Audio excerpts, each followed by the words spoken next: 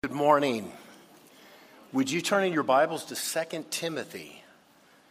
2 Timothy chapter 2. If you're using the Bible under the seat in front of you and you need help finding it, it's page 1369.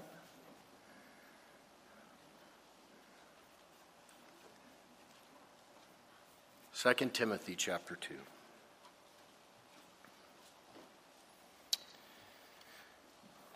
Lord, so much to thank you for and to worship you for, your omnipotence, your great power. Nothing's too hard for you. Your omniscience, your all-knowing, your great wisdom. And Lord, we thank you also for your omnipresence, that you're everywhere,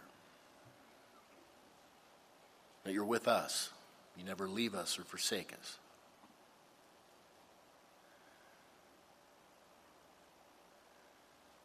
We ask that you would speak to us in a wonderful way through your word this morning. In Jesus' name, amen. We begin this morning with a very sad verse that Paul wrote at the end of his life. Upon deep reflection of this verse, it should bring tears to your eyes. Look what Paul writes. Verse 16, 2 Timothy chapter 4. At my first offense, no one stood with me, but all forsook me. May it not be charged against them. Of the 13 or 14 letters that Paul wrote that are included in the New Testament, this letter, 2 Timothy, was his last. This is the last one he wrote. He's at the end of the road. When he wrote this letter, he was in a Roman cell.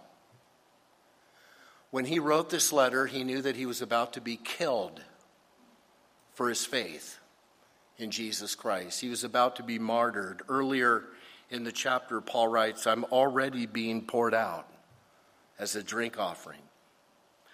I've fought the good fight. I've finished the race. I've kept the faith. The time of my departure is at hand. The end of Paul's pilgrimage on earth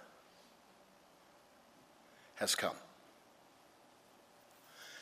And there at the end of his life, in that cell, awaiting execution, he was all alone. All by himself. Now that shouldn't sit well with us. The most celebrated missionary in all of church history, the man who dedicated his life to serving Christ. He did so many things. He accomplished so many things. Took 3 missionary journeys over an 11-year period of time. Traveled 10,000 miles. Led countless souls to Christ. Established 14 named local churches. Took the gospel to the entire Gentile world. Wrote 13 letters in the New Testament, 14 if you also believe he wrote Hebrews. Testified before world powers, suffered greatly for Christ.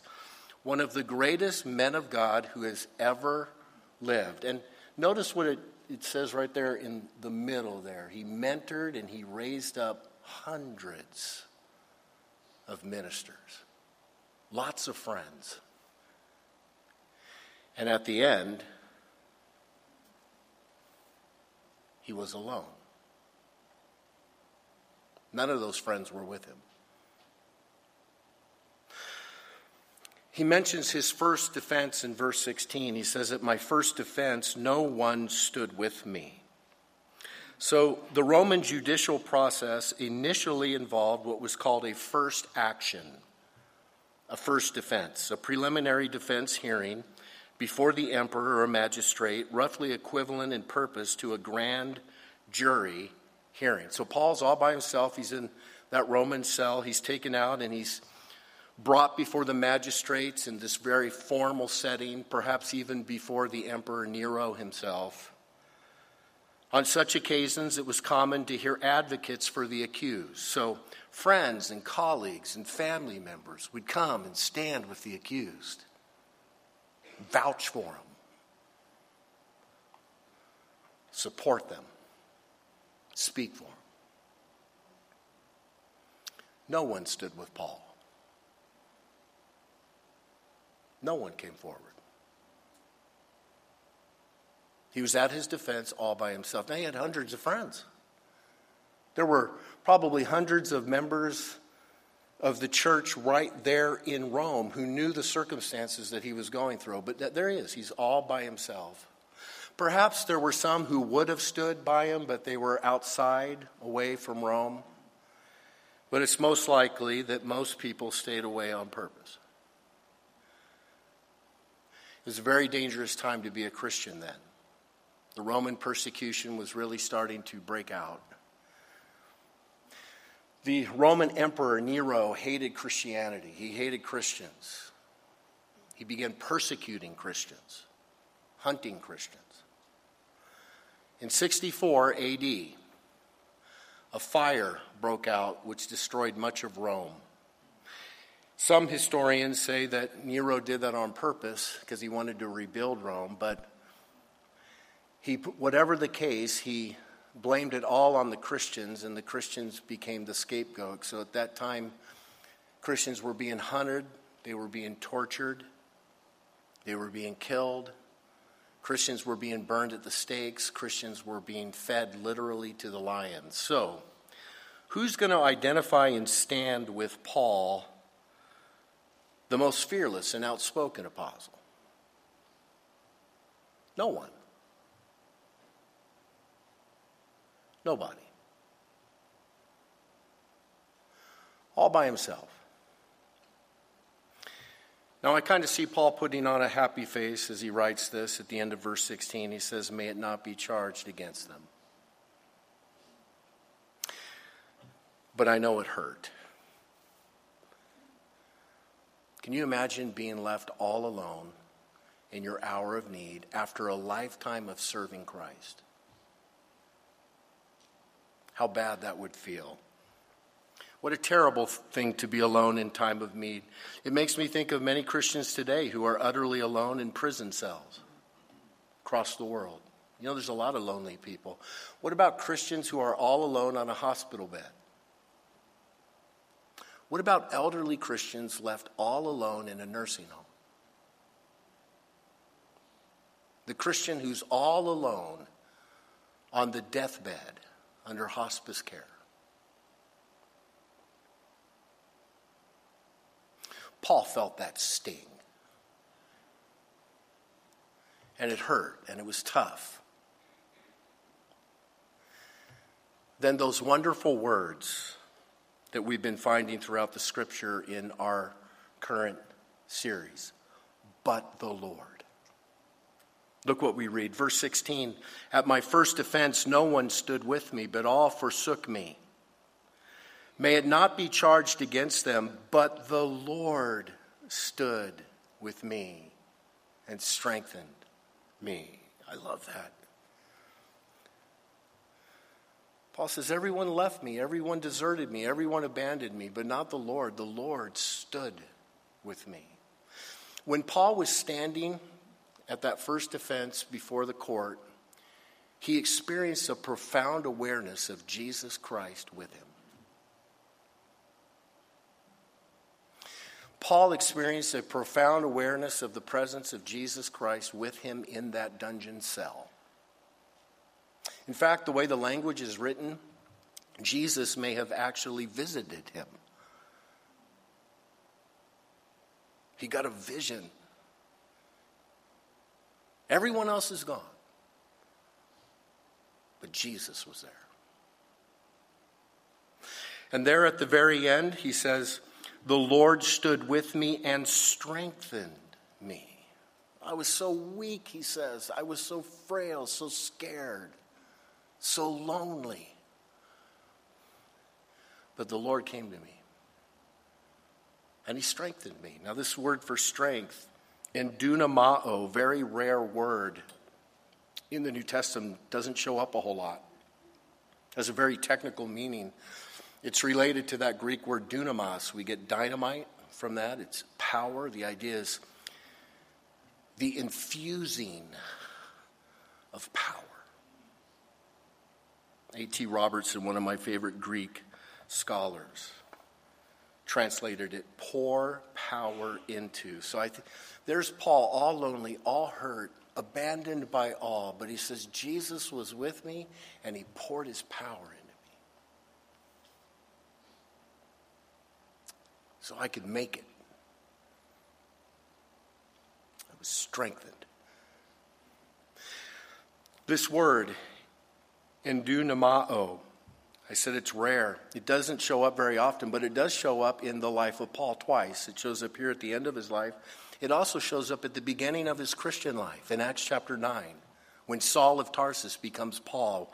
We read in Acts chapter 9, Saul increased all the more in strength. Right there at the beginning of his Christian life, when everyone was afraid of him, the Lord was with him and poured his power into him. And here at the end of his life, when he's been abandoned, the Lord was with him and poured his power into his life. And all the days in between. My friend, listen. The Lord does not abandon his people. Amen? The Lord never leaves someone. Never leaves his people. The Lord is the best of friends. You know, we talk a lot about the Great Commission where Jesus said, "Go therefore and make disciples of all the nations, baptizing them in the name of the Father and the Son and the Holy Spirit, teaching them to observe all the things that I've commanded you." That's a tall task, and he's called all of that to that. But don't forget his promise. And lo, I'm with you always. How long? Even to the end of the age. Paul knew that promise to be true. Paul had a lot of friends. He had a lot of colleagues, a lot of connections. But his best friend was Jesus.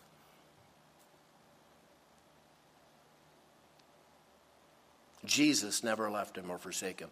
My brother and sister in Christ, this is also your promise. This is a promise that's made to you. If you are a born-again Christian, Jesus will never leave you or forsake you.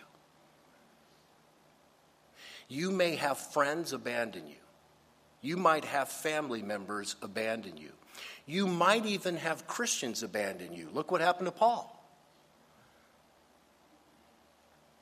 But Jesus will never abandon you.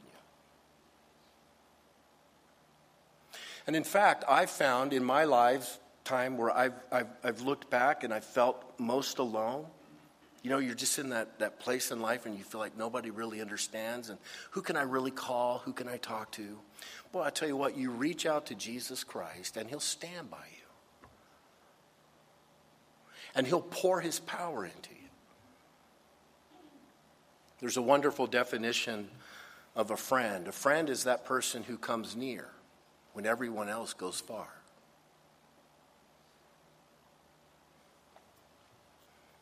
Jesus comes near. He'll never leave you. He'll never abandon you.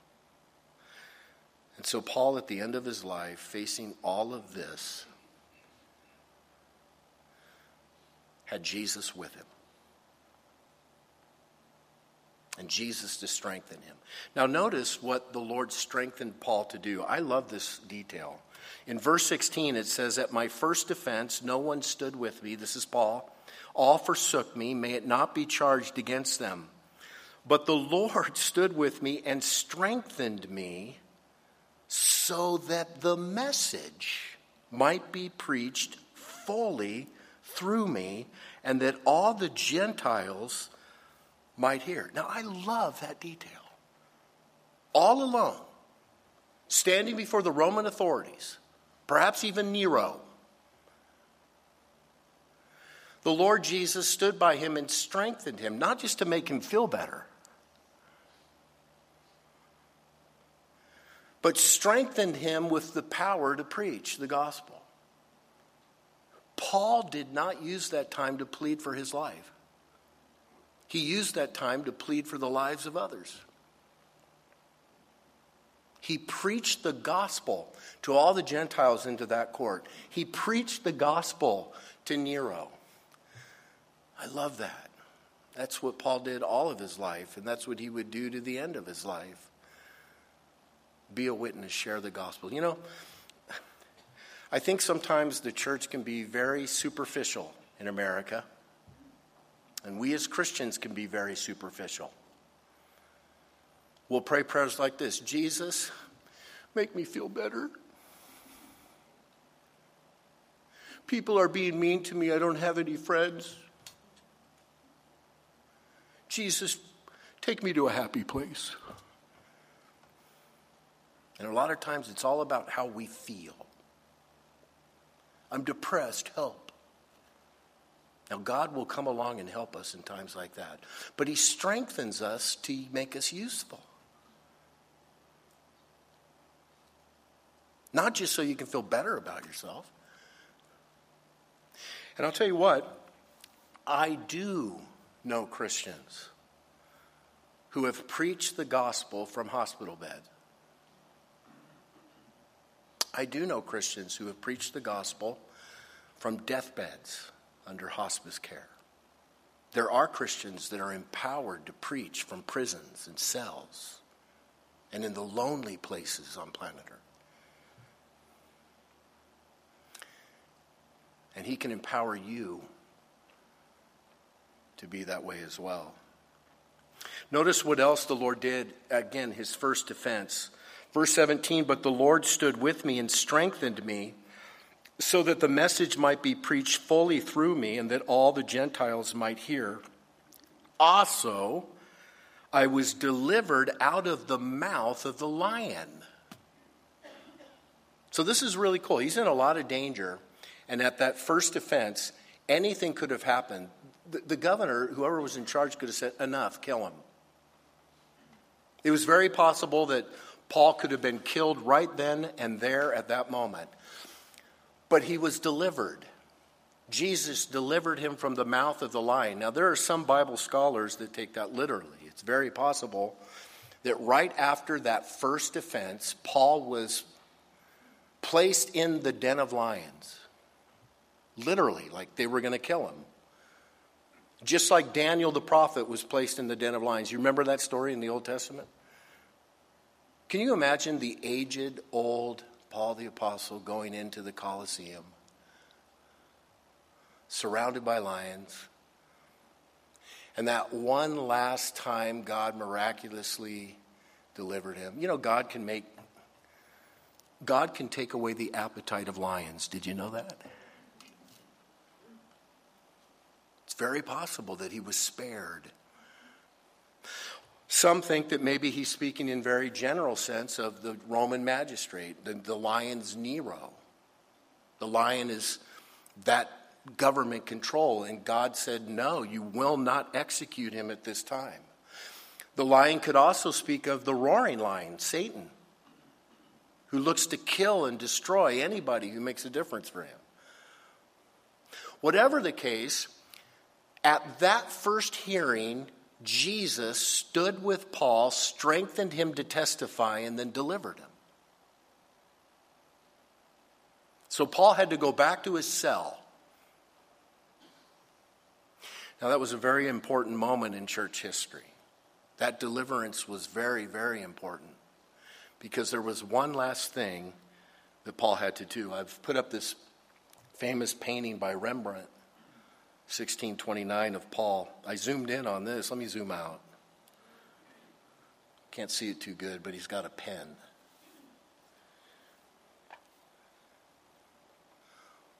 One last letter to write.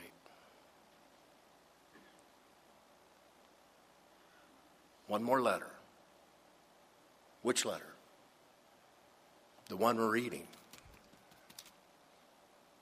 2 Timothy. One of his most powerful letters. The letter that encourages Christians more than any. See, as long as you have breath, you're useful. Paul, to the very end, used every day, every breath, to be a witness for Jesus Christ. He wrote this letter at the very end.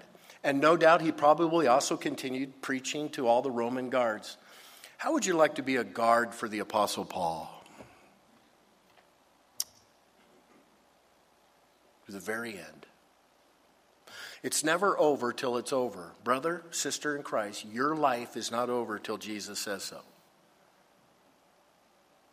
And on your deathbed, you can still make a difference. In your loneliness, you can still make a difference. In the prison, you can still make a difference. All the way to the very end.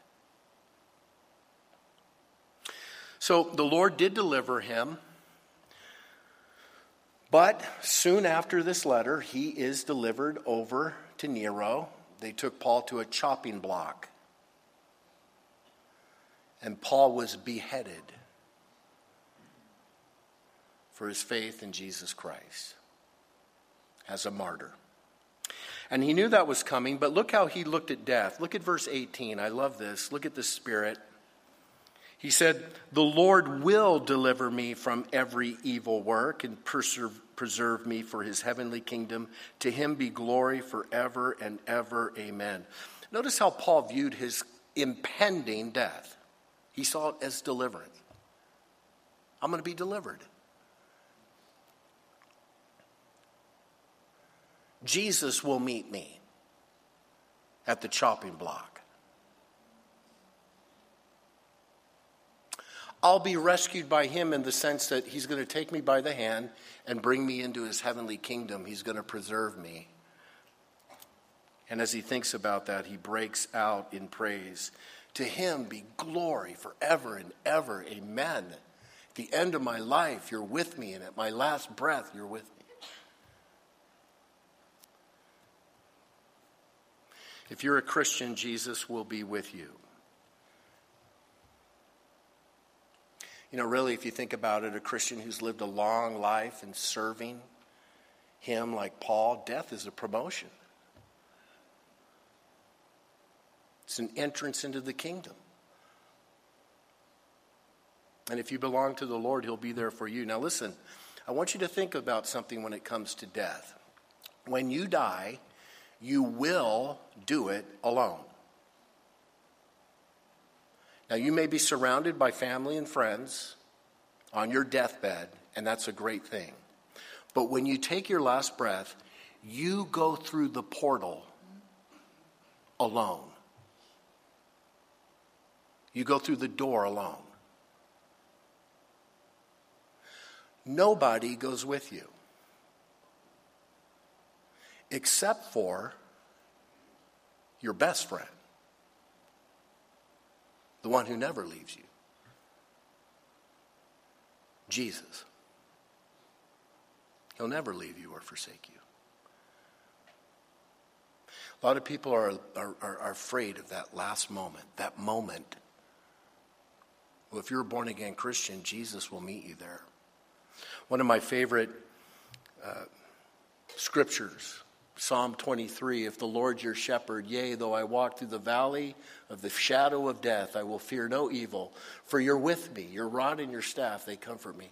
Man, if you're a born-again Christian, death for you is not a valley that you stand in. It's a valley that you walk through. And guess who walks you through? Your shepherd. In a profound sense, when you breathe your last, Jesus will be there for you. Because he promises, "I will never leave you or forsake you. I'll be with you. Lo, I'll be with you to the very end of the age."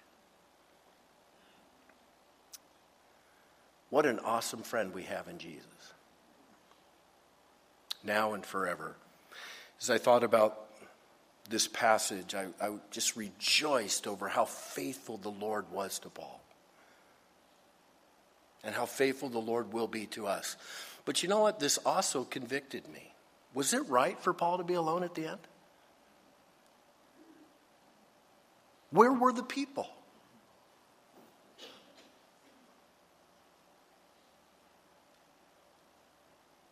And as I thought about Paul alone in that dungeon cell, I thought about all the people that are alone in my life. And that, as the body of Christ, as Christians, we have a responsibility to be there for them. There are Christians in nursing homes that need to be visited. There's lonely people in your neighborhood that could use a call. There are people dying on deathbeds under hospice care that could use a visit. And I think as Christians, we should be very, very sensitive to what's going on in our congregation. Are there people that you can help? Or are we leaving people abandoned? Let me briefly mention another but God moment in the life of Paul. Earlier in his life, he writes this in 2 Corinthians. He says, "For even when we came into Macedonia, our bodies had no rest. We were afflicted at every turn, fighting without and fear within." So this is another horrible time in his life. Everything is going berserk. It's all crazy. He's stressed. But God, who comforts the downcast, comforted us by the coming of whom? Titus. And not only by his coming, but also by the comfort with which he was comforted by you, as he told us of your longing, your mourning, your zeal for me, so that I rejoiced still more. God comforts his people through his people. Brother, sister.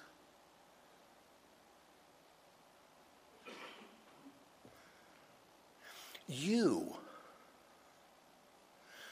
could be a but God moment in the life of somebody around you who is desperately alone. Will you be that?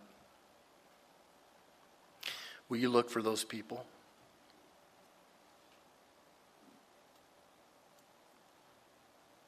Will you be the hands and feet of Jesus Christ? Who are you thinking about right now? Does the Holy Spirit put someone in your mind right now? Now, there is only so much that you and I can do as humans. And we can come alongside and help somebody and do our best, but there's only so much we can do. So be sure whenever you're comforting someone to lead them to the Lord, to get them connected to the shepherd, the one who will be their best friend now and forever. Because he is the one who, in the final analysis, is our best friend now and forever. Question, is he your best friend? Has Jesus become your best friend? Jesus said something very interesting to his disciples in John chapter 15. This is the night he was arrested. This is the night he would go to the cross. He would be arrested and go to the cross. He said to his disciples, "Greater love has no one than this, than to lay down one's life for his friends." And after Jesus said that, he walked out of that upper room. He was arrested in the Garden of Gethsemane, and he gave his life away for his friends. Jesus wants to be your best friend. Not only that, he gave everything so that you could be his best friend. You got no better friend. The Bible teaches that we are not naturally friendly with God. God is perfect, sinless, righteous, holy. We are not. And our sins separate us from God. But God so loved the world that he gave his only begotten Son, that whosoever believeth on him would not perish, but have everlasting life. Jesus left heaven, became man, went to the cross, and laid down his life. The Bible says that he died in our place Our sins were laid upon him. He died for our sins. He bore that punishment that we deserve to pay. And then on that third day, he rose again. And if you put your faith and trust in Jesus Christ, he'll save you. You'll become a child in his family. And he will be your best friend. And he'll be with you all the way to the end and beyond. Have you received him? Have you invited him? Can we all bow our heads and close our eyes?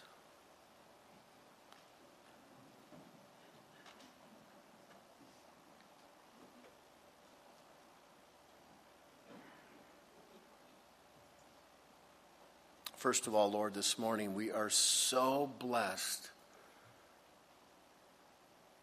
to be reminded of that great promise that you will never leave us or forsake us.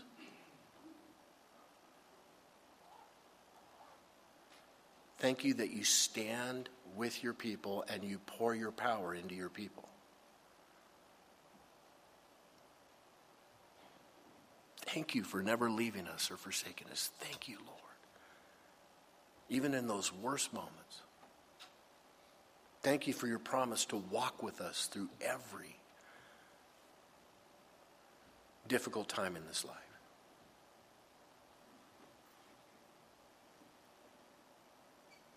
Lord, I pray that as your people we'd do likewise. We would be your hands and feet, and that we would be very sensitive to everyone in our lives who's lonely. That we would reach out to those who are going through difficult times.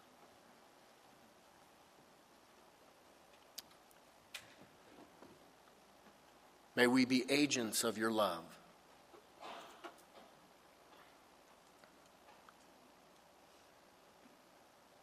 Lord, there are so many lonely people in this world, and I pray that we would reach out to them with your love.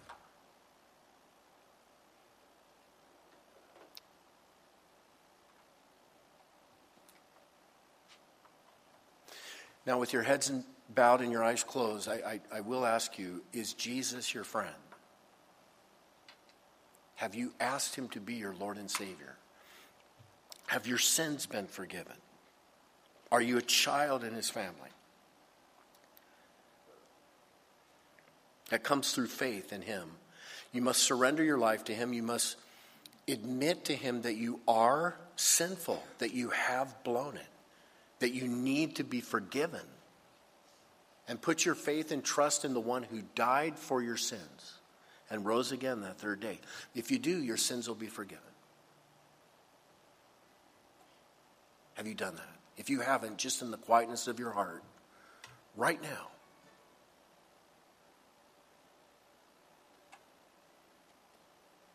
you say, Lord, I want to be your friend. Be my best friend. The one who will never leave me or forsake me.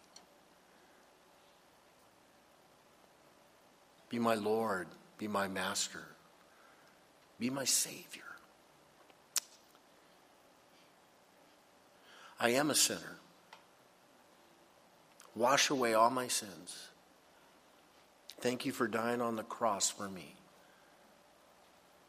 and rising again.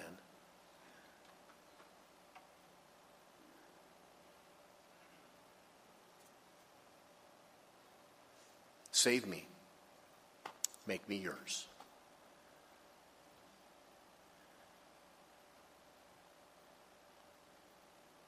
Amen.